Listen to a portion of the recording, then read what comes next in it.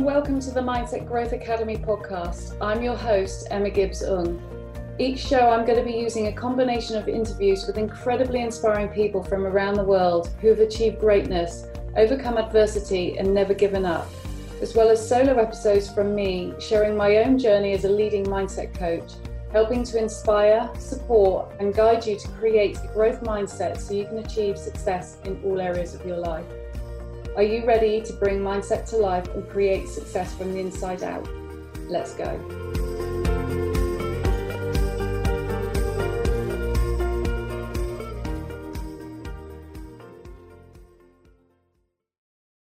Hello and welcome back to the Mindset Growth Academy podcast. Today I'm joined by Lucy Coffin. Lucy is the founder of Catching Rainbows, which is a fertility therapy and support business helping women overcome the struggles of conception, fertility issues and loss. Today, Lucy will be sharing with me how she came about setting up her business, the impact her own fertility has had on her life and success of her work, and how she has made it her mission to help others to achieve their dreams in becoming parents. So welcome, Lucy. It's lovely to have you here. Thank you for having me. This is such a hot topic right now, and one that's not often addressed, but it's something that I felt was really important to bring into the podcast.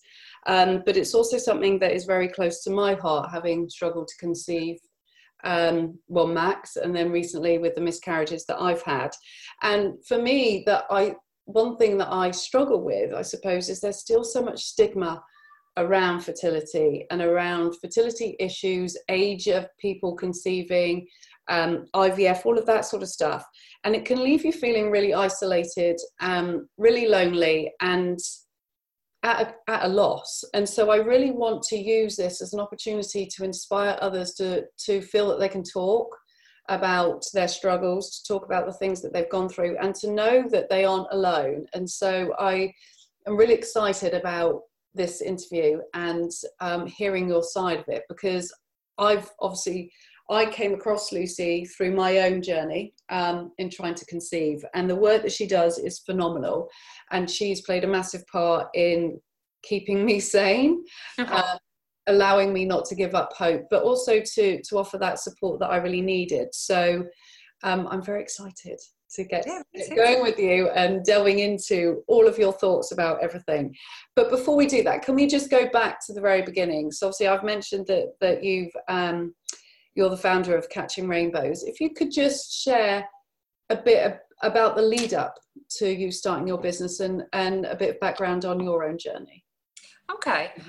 Well, I started out as a nurse. So I was working on intensive care, and life was all looking like it was going to go very beautifully straightforward, and you get the dream job that you want, and I thought I married the perfect man, and we started trying for a family, and it wasn't happening, and it wasn't happening, and it wasn't happening, and I just found that I was totally off the scale, bug nuts crazy about this, and it just made me lose myself. I was frustrated, I was tearful, I was crazy. It was just such a hard time, and there wasn't really anywhere to run other than the internet, which was entirely overwhelming.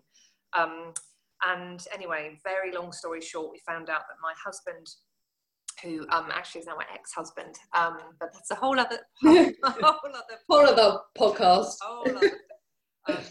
We found out that he had male factor issues, which would mean that we would need ICSI, IVF. And so we embarked upon this journey to start that process. And during it, I just felt that in order to try and find strength, I needed to get a sense of control by doing things that would make me feel like I was, making it more likely to work and settling myself down and drawing on things that would give me faith. And what I found was that I had to compile this all by myself through a range of different therapists and different practices. And it was really hard going to put that all together. And it was almost like this calling really to think, this isn't about me saying, oh, I did this, and therefore this is what everyone has to do. It was more, there are women out there who are breaking, and who have no idea how to get comfort, how to get support, how to figure out what the actions would be that would be right for them. Yeah. And wouldn't it be amazing to be the person who could offer a range of different aspects of support that would incorporate complementaries as well as drawing on my kind of clinical medical background? Yeah.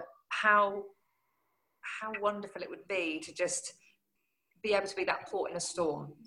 So I started catching rainbows when I was pregnant with my son, and decided that, you know, I was going to do all this extra training and try to create this business. And yeah, bit by bit, I just started kind of applying different practices and principles to friends who were struggling to conceive. And it was like, you know, it just kept working and working and working. And I was realizing that I was becoming a bit of a fertility detective as well as a kind of professional scooper-upper of, you know, all the medicine and all of that stuff. And I mean, I never imagined it would end up being what it is. And I never knew that the things that would be the most useful would be the way that I work right now. But, you know, it's 10 years down the line now, and, you know, hundreds and hundreds and hundreds of people I've been privileged enough to work with. So it's just an area that continues to fascinate me. Yeah. I mean, certainly from speaking from our experience, you know, we had male fertility issues and they almost closed the book on us. And because we'd had a miscarriage previously, that almost went against us. And so they were like, from an NHS point of view, they were like, well, sorry, it's IVF or nothing at all. And the reality was that there was a lot more that could be done, but you didn't know that at the time, and there was nowhere to turn to find that out. And so many people end up going down the IVF route and spending a lot of money when they're not, I'm not saying that eventually they might not need it, but there was no information to say, do you know what, have you tried this? Yeah. And certainly when we were told about Jono's issues, his dad's an acupuncturist, his mum's a healer, you know, they're very holistic. And that really helped because he went on a bit of a mission to sort himself out, because he was so determined that we would fall pregnant naturally. And actually, both of us always believed that we would. But he decided to change his diet, cut out caffeine, cut out alcohol, increase certain foods that were good for sperm, and have acupuncture weekly. And within 6 weeks, his sperm had gone from 100% abnormal to 93%. And which was phenomenal. Yeah. And we then, as you know, then started to share that information, because you think, well, it might not work for everybody, but it might work for somebody. And it's just letting people know that there is other stuff to do outside of drugs or NHS protocol. That's exactly the crux of what I'm always trying to get across, is that we always feel like you can only go to the doctor who can only refer you to the fertility clinic, and that's all there is.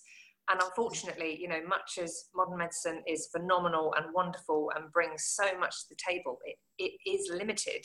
And there are things that they won't check, that they won't ask for, that they won't offer, that they won't investigate. And I mean, don't even get me started on unexplained infertility. You know, that's a huge, like, passion of mine to say, there's always a reason. It's just that, you know, those diagnostics are so limited in what they can offer up. And I mean, I don't want to come across as anti-medicine, because I'm a nurse, and that's a massive part of what I do. But actually, there are always things that you can do. And I think the main thing is working out what is right for you, because obviously for Jono, that made a lot of sense to him in terms of it ticked the box on a sort of cognitive scale. He thought, yeah, that appeals to me, it makes sense to me, I believe in it, I trust in it.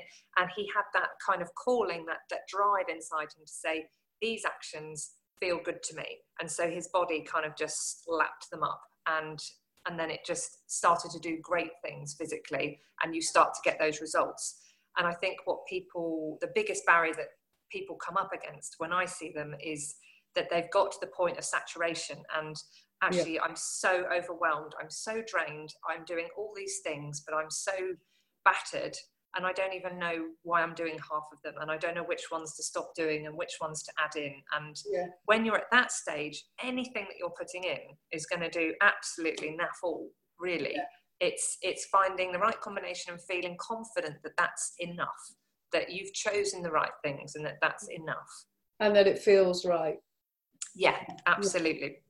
Yeah, I mean, certainly from my point of view, because the months leading up to it, the expectation that it was on me as to why we weren't, and you know, even like, you exercise too much, you wear high heels too much, you're too this, you're too that, and then obviously to find out that it was John, his mindset changed almost straight away, to the point of like, no, I'm going to prove you wrong, and this is what I'm going to do. And it was in summer, and you know, we are sociable people, we do like to have a drink and stuff, and I gave up drink to support him as well, but he had non-alcoholic beer, and he would pour it in a pint glass, and it looked the same. And so it's that psychological thing. But a lot of people were like, but do you not just want one pint, you know, do you not miss it? And his answer was, no, I want a baby more. And it means more to us to have a baby than for me to have a pint. And I think that is really important, not just in fertility, but in life and in business and in everything that you want to do. If your end goal is bigger than all the distractions and all the social pressures, then it's easier to keep going, because you know why you're doing it. And for him, he was like, no, like, I'd love a beer right now, I'd love a coffee, I'd love whatever, but I want a baby even more. So it's a sacrifice I'm willing to make. And that was what was making sense for him. And actually the thought of drinking a beer didn't do it for him. It's like, actually, I'm not missing it, because I'm so compelled by what I'm doing, and it feels so good that it's actually lifting me up and making me feel good. And it's just always honouring what you're drawn to do. I mean, you know, I went on a massive secondary infertility journey that looked completely different to my first. And I had no idea that I had so many fertility problems, because obviously in my head, it was always my husband that had the issues and not me. And the things that I did that felt right to conceive my son are completely different to when it came to trying to get pregnant again the second time around. And I did a whole boycotting of alcohol and caffeine and sugar and chocolate and all the things, and it felt amazing, because I felt like I'm in control, I'm doing all the right things, you know, this is me taking charge and making sure that I want a baby more than I want any of those things, and my body is lapping this up. But when it came to trying to conceive the second time around, I just couldn't get the motivation, and it wasn't that I wasn't prepared to do it. It was like something in my spirit was saying, you need something else first. And in all honesty, you know, I went on a bit of a binge, I suppose, of just not particularly self-destructive, but there was an episode where for 2 or 3 months, I was doing lots of things that were not good for fertility. And my fertility improved significantly at the end of that. And it was because something had clicked in my head. And I was in a process then, I think, that I was starting to come together with body and mind, and bringing it all in alignment, and making that click, and kind of honouring what I needed, rather than just kind of bullying myself into certain behaviours. And that's a lot of what I do with work, is working out with people what actually sits right with you at this time, what brings in that softness, that calm, what brings you basically into homeostasis, which is that kind of balance of all the systems in the body, so that we can start bringing in those endorphins that will trigger that self-repair mechanism, that will start to heal places in your body and put you in the best possible state, you know, depending what your circumstances are. Yeah, I mean, I can relate to that. I mean, certainly for me, I totally lost myself. And I even remember breaking down at my parents' house and saying, I just don't know who I am anymore. I don't really know what I'm going to be doing, or how I'm going to be thinking, or who me and Jono are. Like, we were just so consumed with it. And you can get like that in anything. You can get so consumed with it that you forget to see the bigger picture and to see beyond it. And it's not until I got to that point and thought, I can't carry on like this. We just need to be Emma and Jono again. I just need to be Emma again. I just need to have fun. And and actually, when we did that, we then like started talking about our life as if I was pregnant or as if we had a child. And we would just like, we'd be cooking dinner and we'd be coming up with the most obscure conversations that if anyone looking into our kitchen would be like, what are they talking about? But we were laughing, we were joking, we were future planning, we were having fun with it, and we were just letting go. And literally a month later, we fell pregnant. And some people might say that's coincidence or whatever. Maybe it was, maybe it wasn't, I don't care. But the reality was, from that moment of hitting rock bottom to then conceiving, we had fun. Yeah. And we stepped back from it all. And, you know, since the miscarriages recently, I've had to step back from my business and review things and look at things differently. And I think it's really important to remember that when you're so consumed in everything, that you're so blinded by it, aren't you, that you can't see the wood through the trees. And it is really important, whether it is fertility, life, you know, whatever, to have that trust to step back and to review it, and to not be scared to take your foot off the gas. Yeah, and not be scared by the feelings that you're having, because this will break you. It does break you. And I think there's a lot of pressure to get to the positive, happy place. And it, I remember you going through that journey with Jono, and that you had gone through all the things that I'm about to speak about in order to get to a place where you had a bit of peace. And a little bit of peace allowed you to have a bit of fun. Yeah. And I didn't want people to feel like it will only happen if you can get to that place. Yeah. Because actually the pressure of trying to get to that happy place is huge, and it's really crushing. And I think the whole point of the mindset side of this is learning how to sit with yourself when it's totally and utterly horrendous.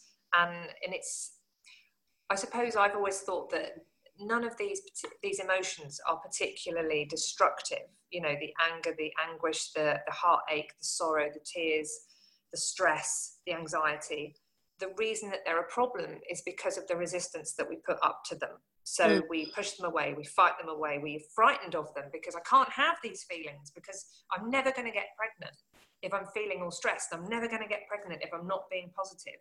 And actually, you're never going to get to that place if you don't sit with these feelings that you're having, because they are normal. This is a big thing that you want. It's a huge deal that you're going through.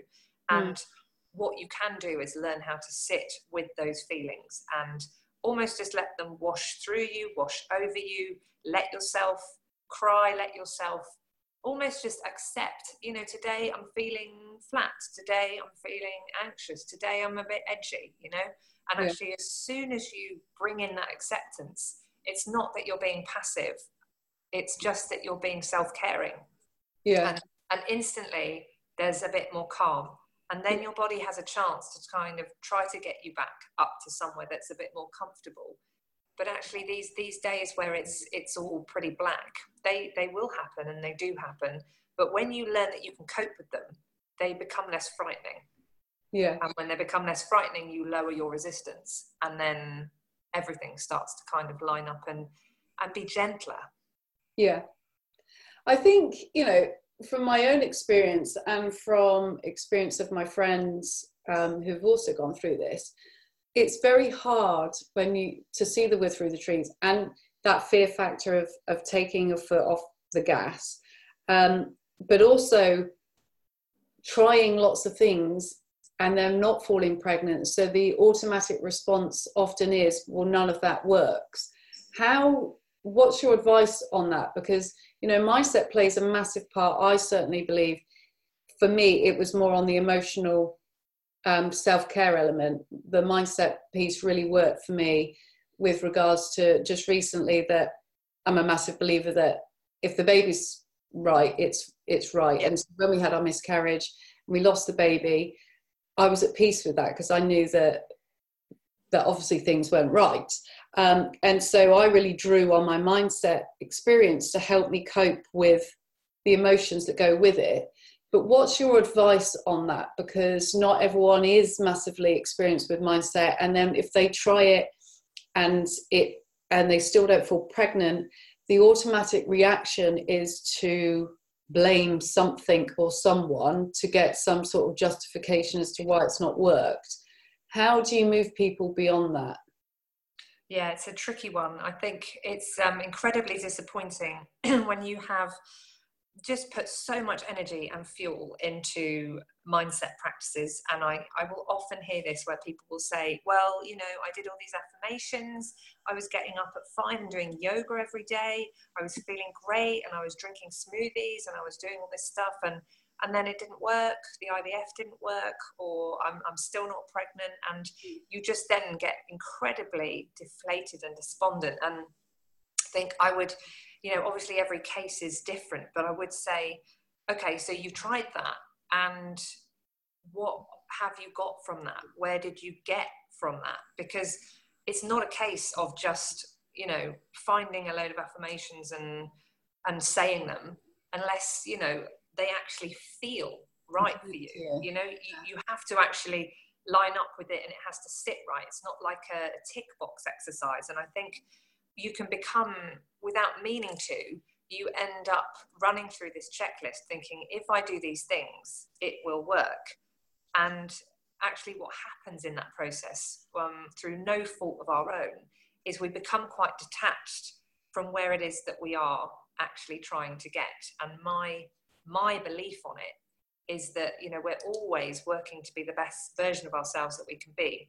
And sometimes these big life challenges come up in order to mold us and shape us and grow us and shift us and basically break us so that we can be put back together again. And it is these experiences of doing things and getting disappointed. And actually some of these things are so incredibly cruel that you just end up, you have to break because you can't hold it together anymore.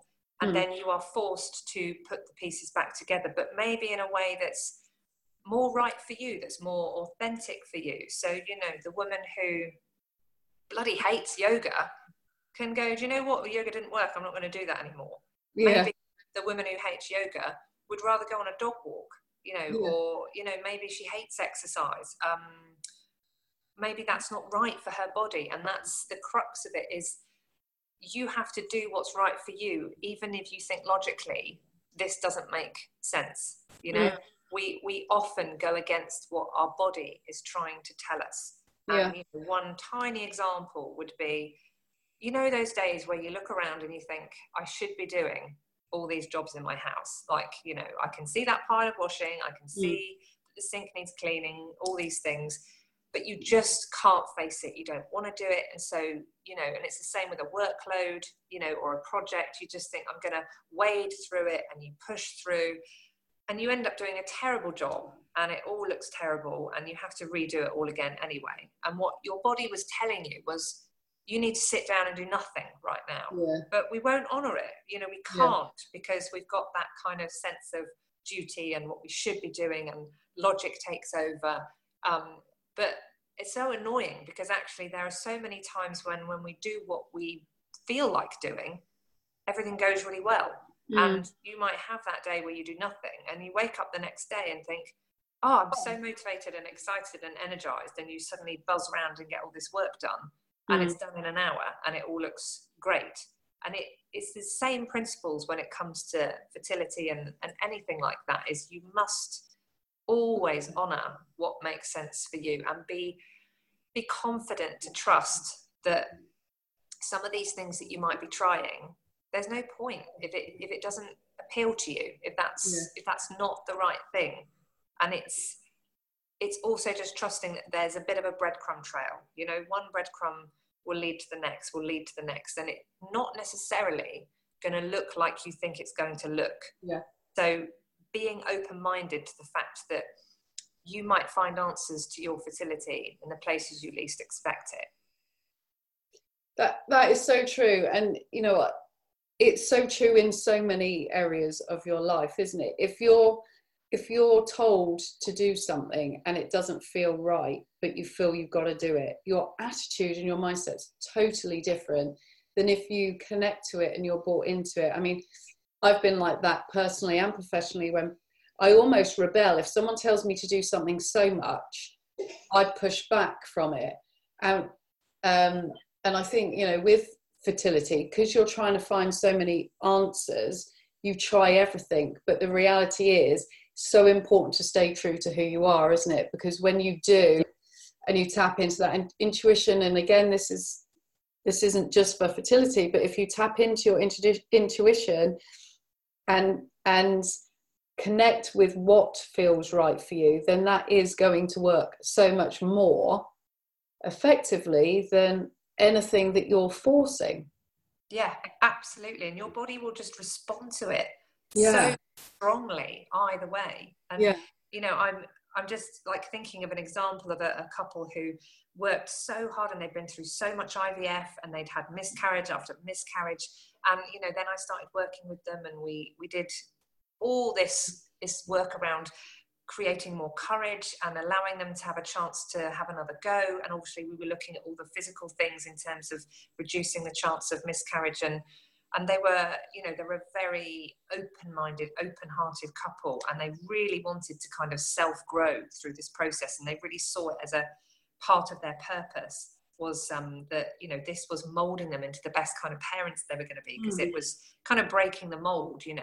And did all this work, had that next round of IVF, and it worked, and they got pregnant. It was all amazing, and oh my goodness, all these little signs and little omens and things. And then they went for their 10-week scan and no heartbeat.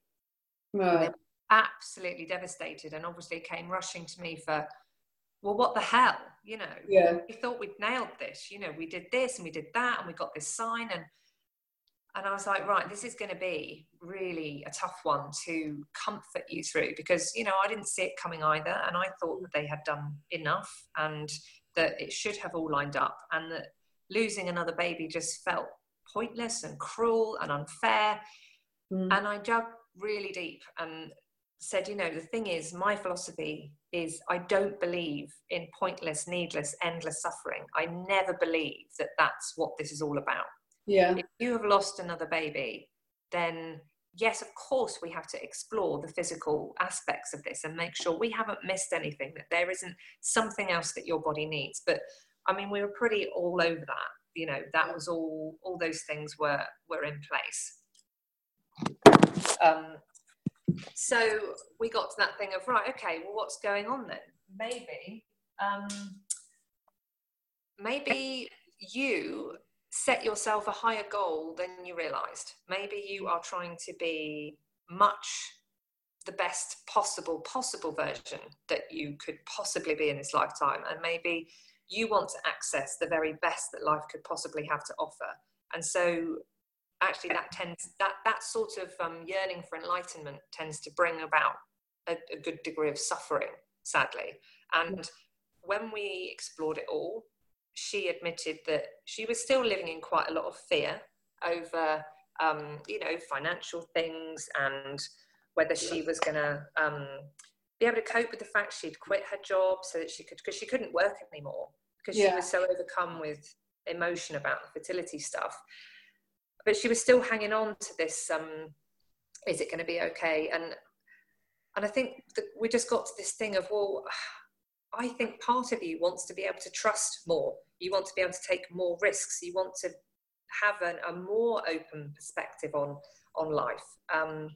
You want to be less scared. And, you know, that's not for everyone. That's pretty big stuff. And that's just where they were. But that's what they latched onto. And that's the work that we then ended up doing. And they ended up in a different place, in a more peaceful place. And yeah, they've gone on, and they ended up having twins, which was you know, that was weird. I knew this. And that, you know, there are a couple that they're very dear to my heart, because, you know, we worked very intimately together, and it was very deep, on a sort of mindset, soulful lesson for them, as well as obviously ticking all the physical boxes. Yeah. So, you know, it's got me to a stage where I've worked with enough people and gone through enough personally that I can really relate to that feeling of like, what the hell? I did all the things. Why hasn't it worked? There's always something else. There's always another door to open. There's always something that, not that you've missed, but you wouldn't have got to this point to be able to get to the next door if you hadn't done that bit. Yeah, which is hard to digest, but is very, very true. And it's that recognition that we are always evolving, isn't it? And that openness to always learn and expand. And I think that's massive in so many areas of life, that often when you want one thing, or, you know, whether it is a baby or to hit a new income goal or whatever it is, you become so blinkered on that you often don't allow yourself to see everything else going on around you. And it's so important to have that awareness and that time of reflection to honor yourself from a mental and a physical point of view, and just to see where you're at, what's working, what's not, and to be open-minded with it. You know, fear runs in our lives massively anyway, and we'll never overcome it. We have to manage it. But I think fear, the one thing with fertility is you can't control.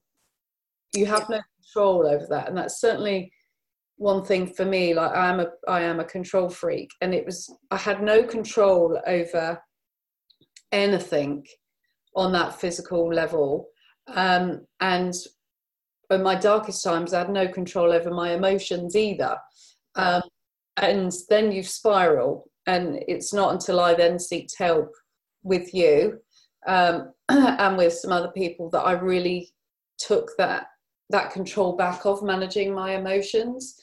And you know, and that is really, it's really important in everything that we do, is to honor how you're feeling and to manage it in a way that is personal to you, but that is productive, but more importantly is honest. Yeah.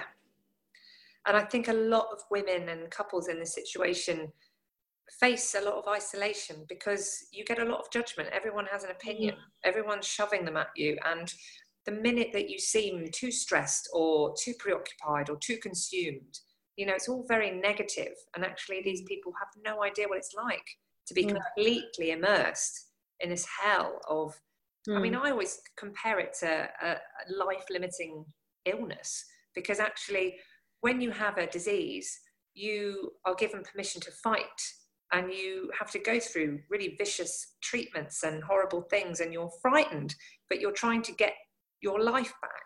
And when you're going through infertility, you're fighting for the life that you know you have to have, because without that life, you're terrified of what might happen to you.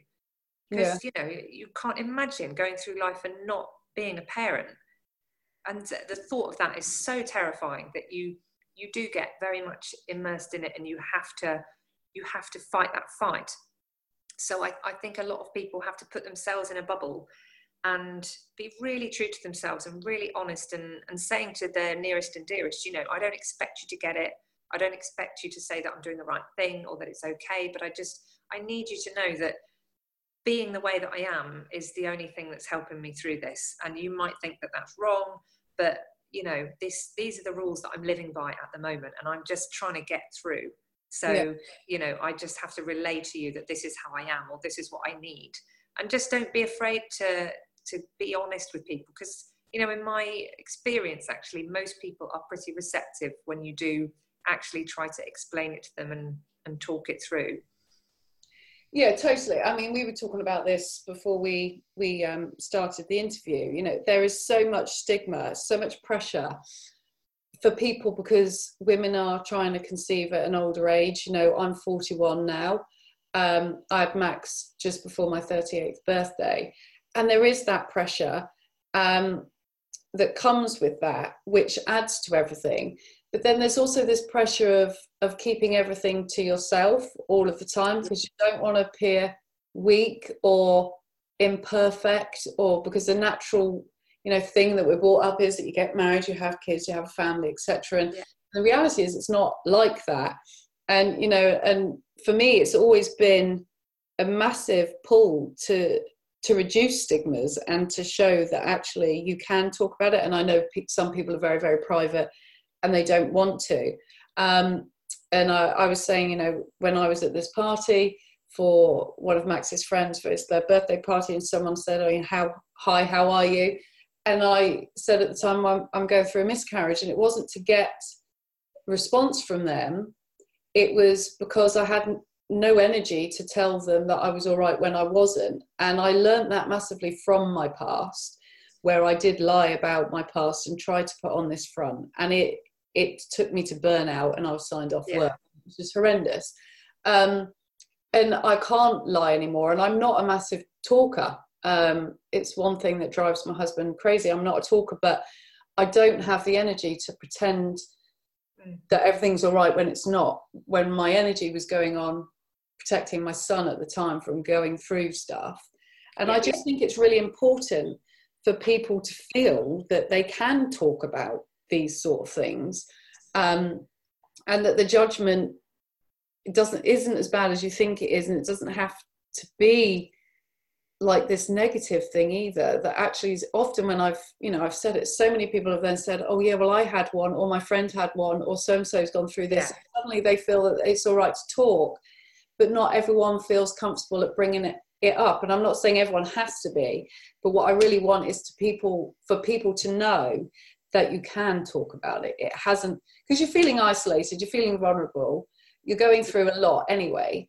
Adding all of that secretness to the mix, and that it is exhausting, and feeling that you can't say anything through worry of, how people are going to respond. It's the same with anything. If you're sharing goals with, your aspirations, your dreams, not everyone's going to agree with them. And that's more on them than it is on you. But actually, if you can say something and then someone else offers some words of support, or you inspire and support someone else, isn't that better? Isn't it? I mean, why we are not taught how to sit with each other when we're in pain. Just don't know. We're taught to chivvy each other up and put a spin on it and make it positive and cheer you up.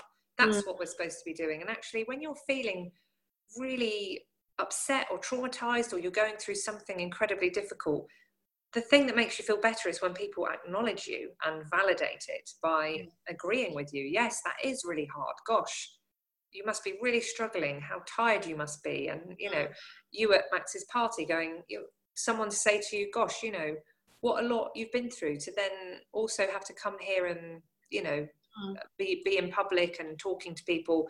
You must be really exhausted. You must be drained. And just to be told that is so soothing, but yet so many people find that impossible. And so, I think a lot of people don't talk about it because they're worried about how much energy it's going to take them to cope with the responses that they get, and how it just chips a little bit away from you every time someone just puts you down in some way. Like for you, somebody might say, well, at least you got Max. Straight away, you don't actually have the right to be upset about having this yearning for another baby, because he's your consolation prize. Wrap him up in a bow and then you don't have to be upset anymore. Ta-da! But I am upset. I'm really upset, and I need to be allowed to feel that. And I hope that our culture is changing on that front. I hope so too. I don't find it easy because I hate pity. I've never been one to want pity, and I don't say things for pity or for people to feel sorry for me at all. I say things because I speak from the heart and I'm authentic. And I just find it draining trying to not be who I am, if you know what I mean. And why are we taught that as well? Why? You must cover yourself up and just say that you're fine. And I think it's so important for women in particular, but men also, because none of us are very good at saying that we're not all right, and we always like to pretend that we are. And it is really important to sometimes to say, do you know what, actually I'm not, or I'm feeling this. And because support networks are massive. It doesn't matter what you're going through. If you want to succeed, you want to be successful in anything, you need a support network. You're never going to do amazing things solely on your own. Even like you look at sports people who are individual athletes, they have a team behind them. You look at entrepreneurs, they have a team behind them. You look at families, they have a team. You know, I've got my family and Johnny's family are amazing support. We don't do it all on our own. No. Everything that you do that's successful, you have a team around you, and it's so important to recognize that you don't have to do all of this on your own. But the only way that you can get that support is by being open and saying to people, and I've learned that the hard way, by saying to people, I'm not all right. Because people will say to me, are you all right? And I'll be like, yeah. And they're like, do you want a hug? And I'll be like, no. And everything in me is going, yes, I want a hug. And I'm like, no, I don't want a hug. And it's saying, yeah, I do actually. Yeah, I'm not okay. I'm really not. Yeah. Okay. And I mean, I've written a lot of letters to people, for clients, you know, on their behalf, to say to a loved one, to, you know, a parent, or, you know, a work colleague or something, I just really need you to understand where I'm coming from. Like, Wow. This is my world at the moment, and this is why. Well, and if I'm writing on their behalf, I'll say, you know, I think you might need to understand that she's been through this, she's been through that. This is what it does to a person. This is how that breaks down. This is what will help her. This is what she needs. And that's kind of the second part to being open about how you are, is being able to ask for what you need. That's incredibly helpful, especially on the fertility journey, to say to people, what I need from you is this. I need you to be okay with the fact I'm not going to come to your baby shower. And I need you to be okay with the fact that sometimes on a weekend, I just don't feel able to be sociable, and you might ask me out for a family lunch, but sometimes I'm crying all day, and I just need to be doing that, and trying to pull it together to come out might sound like it's doing me good. And sometimes it is, but often not. And I need you to honour that, you know, and just respect that sometimes I just can't face being sociable, and it's not your fault, and it's not about you. You know, just this is what I need. And that is such an eye-opening experience for women and for men to sit and actually work out, what do I actually need? And again, that starts to form the path on how you resolve these fertility issues. So I've got loads of clients who will come to me and say, well, you know, I took this job that I really hate. It's a 3-hour commute, but, you know, I took it because I knew I'd get good maternity pay. So I'm hanging on in there because I'm waiting to get pregnant, and then it'll all pay off. But I'm like, well, what do you really want to do? Well, actually, I really want to be a photographer, or, you know, actually, I really dream of writing. Or there's this job, you know, down the road, and it's less pay, but I'd love it. I think, well, that's what you have to do then. And that will free you up so much in terms of how you're feeling, how well you are, how well your body works. And this whole, like, trying to do things because it's logical, even though it feels so awful, if it goes against the grain, it probably is doing that inside your body. So that is not your route to setting yourself up for conception and pregnancy. You know, take the risk. Yeah. And I think, you know, our main topic here that we're talking about is fertility. But that, a lot of what you're saying applies to life. Yeah. I hear so many people say, oh, you know, my job's got good maternity pay, so I'm staying. Or I really want to do this, but the pay's not that good. Or I'd love to run my own business, but I worry about the income. And all of that. But I hate my job, or I hate my boss, or whatever. And so many of us are guilty of putting ourselves second and not listening to the things that we want because of fear, and because of autopilot and judgment and pressure and all that sort of stuff. But the minute you take that step, right, I mean, obviously I started my business because I was made redundant. Would I have done it? I don't know. But I did it when I found that opportunity, and I took that opportunity with both hands. The timing was crap. I was just starting to try to fall pregnant, starting that whole journey. I just got married, you know, it wasn't the best time, but I took that risk.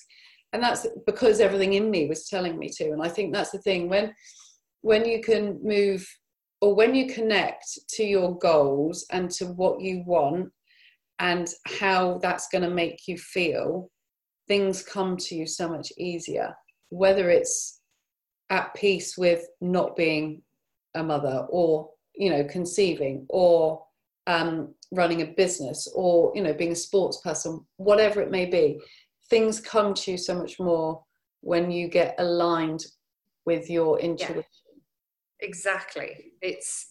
And fertility is an interesting topic on this, just because it encompasses all of you. I think it affects every part of you, which is why, therefore, it will affect every part of your life in terms of home, work, relationships, and everything else. So, yeah, if you're honouring what it is that you want to feel, you will end up with the outcomes that you want. It's sometimes we try to make it look a certain way, and I have, you know, you see it all the time, people trying to work through their tick list of, if I can get that house, if we can upgrade to that house, if then we can get this car, if I can get that job, and if I can have a daughter and a son, you know, then I will have the life that I want. Yeah. And people are not realizing that actually what we want to do and feel might not necessarily look like that. And that's totally okay. And if we can let go of some attachment to the outcome of the specifics, then all sorts of different doors open up. And if we let go of some of the pressures that we put on ourselves to conform in certain ways, then we rejig what it looks like to be happy. And we realize that actually something that I've come up with sort of quite recently, probably in the last year, is just that revelation that, God, you know what? It doesn't matter what circumstances I have the same emotional spectrum, and it just applies in a different context. So, you know, I would say I have a very vast emotional spectrum, because I'm very empathic and sensitive, and that's, you know, the kind of personality that I have. But it also means that I'm capable of feeling the depths of despair, depression, anxiety, fear. But I can go all the way up to euphoric joy. And I can do that in a day. And, you know, I'm not, you know, it's not like I have a condition that would mean that, you know, that's not a stable thing for me. It's just, I move through feelings all the time. And it isn't, as long as the anchors in your life are the right things, then you are going to fluctuate up and down through those different emotions, but you can still call yourself happy. You know, I say on the whole, I am happy because I have created what I want in my work, created what I want in my home and my family, my relationships. But I still, you know, I will still have days where I can access exactly the same level of despair and difficulty than I have in actual times of, you know, complete crisis. But I'm much better at handling it now because I get much less frightened of it.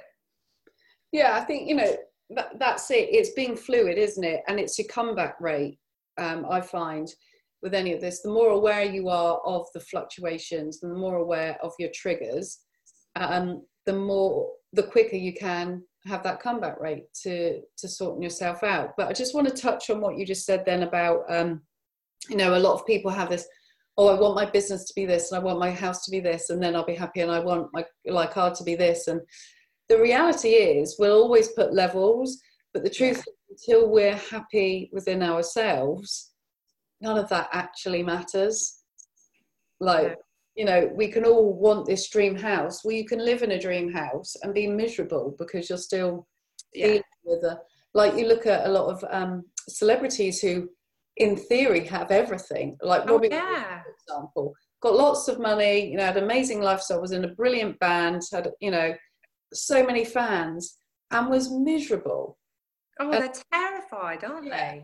And so it comes from being in tune with yourself and staying true to yourself as to what actually you want to think and feel, how you want to be as a person, and as a result of that, this is what you want to have in your life. But it all comes from you to start off with.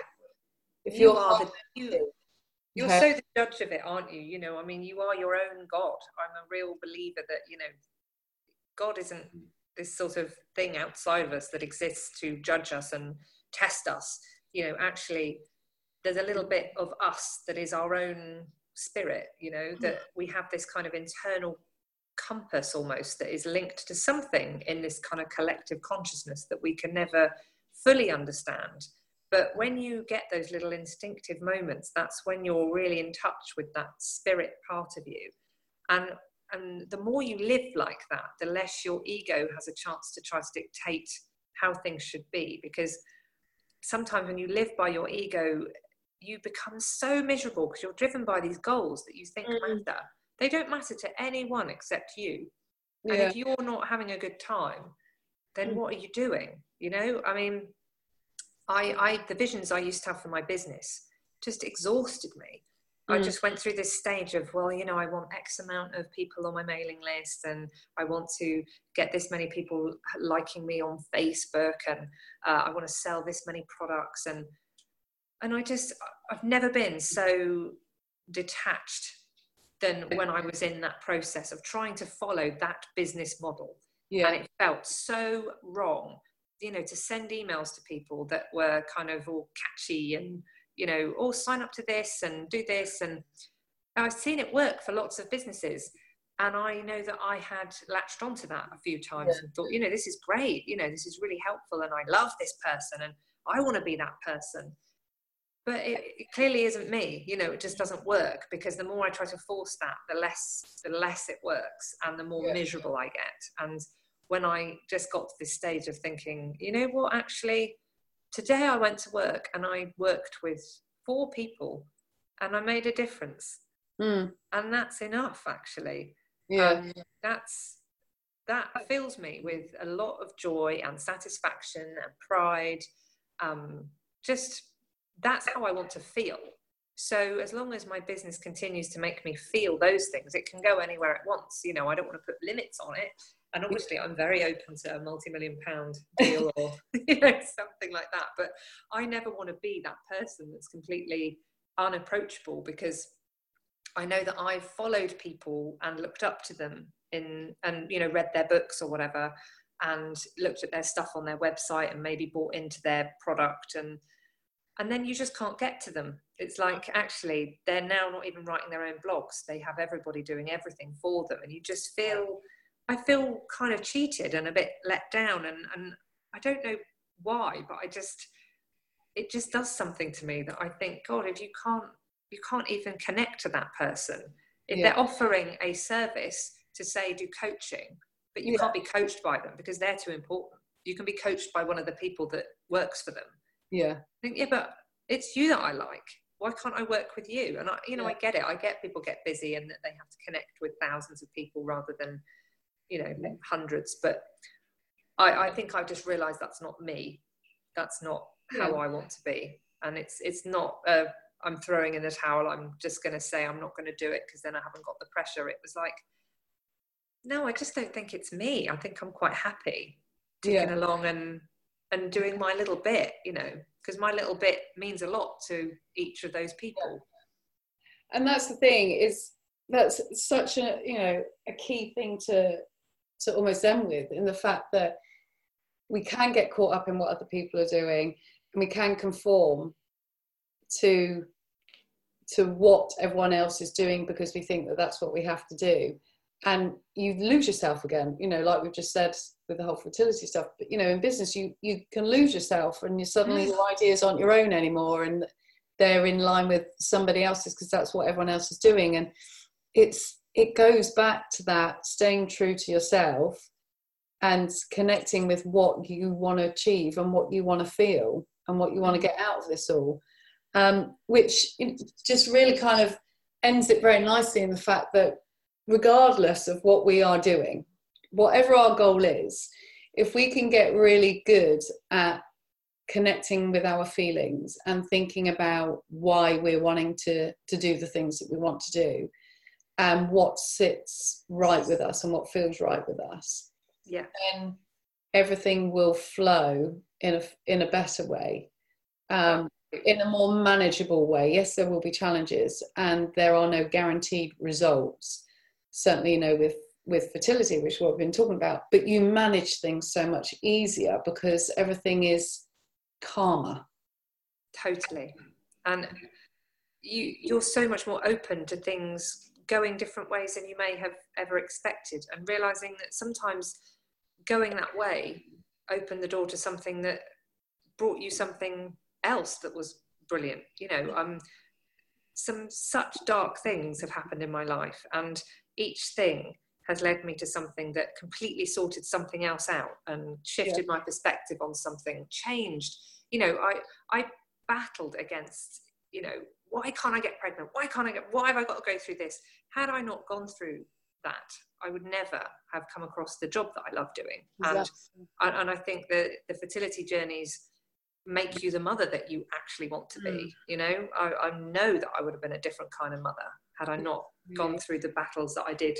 I mean, it took me over a decade to get both of my children, and I'm actually like, thank God it went that way, because I don't think I would have been the me that I want to be if I hadn't had to figure out all the stuff that goes with that. Yeah, definitely. It's exactly that. I mean, often people say, you know, hindsight is a great thing, but it's really important to know, I believe everything happens for a reason. I know that I've gone through all of my past, some of which I've spoken about today, that has made me the mum that I am to Max, the wife that I am to Jono, and the business person or the coach I am to my clients, because I wouldn't be doing any of this had I not gone through all of that. And I think that's the thing, is that everything is happening for a reason, and you'll figure it out at some point. Yeah, you'll work it out. If you've got your eyes open and your heart open, you will work out why, and you will find a way to be as at peace as you can with it. And I always think you will never end up with a compromise. You will always end up with what makes most sense for you. So it's not about you not getting the thing that you want most of all. It's just about, maybe you want to be a better version of yourself when you get to that place of having it. Definitely. Lucy, I could talk to you for hours, as you know, because but thank you so much. I think it's, you know, this was a different one, because fertility is very different. Some people, you know, fall pregnant easily and don't ever have to think about it, but it's a topic that is pretty hot. But also, for those of you that have listened, hopefully you would be able to see and hear the fact that actually this is not just about fertility. This is about managing your own happiness and your goals, and managing your mind in a way that allows you to feel how you want to feel. And so I really appreciate you coming on today and talking about all things fertility and others. You are awesome. And for anyone who is interested in finding out more about your work, where can they find you? At catchingrainbowsfertility.co.uk. Awesome. Do you have social media? We are on Facebook and Instagram, Twitter. We're not brilliant at that, if I'm totally honest. We do what we can, Kath and I, but we are so often just prioritising doing things for our lovely clients that the Facebook updates and that, you know, they happen as and when, but we are around. You are around. Well, I'll add the links anyway to the show notes, but if anyone is interested in finding out a little bit more about the work that Lucy does, or have any questions or anything like that, then by all means either contact me or contact her, and we'll see if we can get you the support that you need. Absolutely. So thank you so much. Thank you for having me. Awesome. And I hope you enjoyed the show.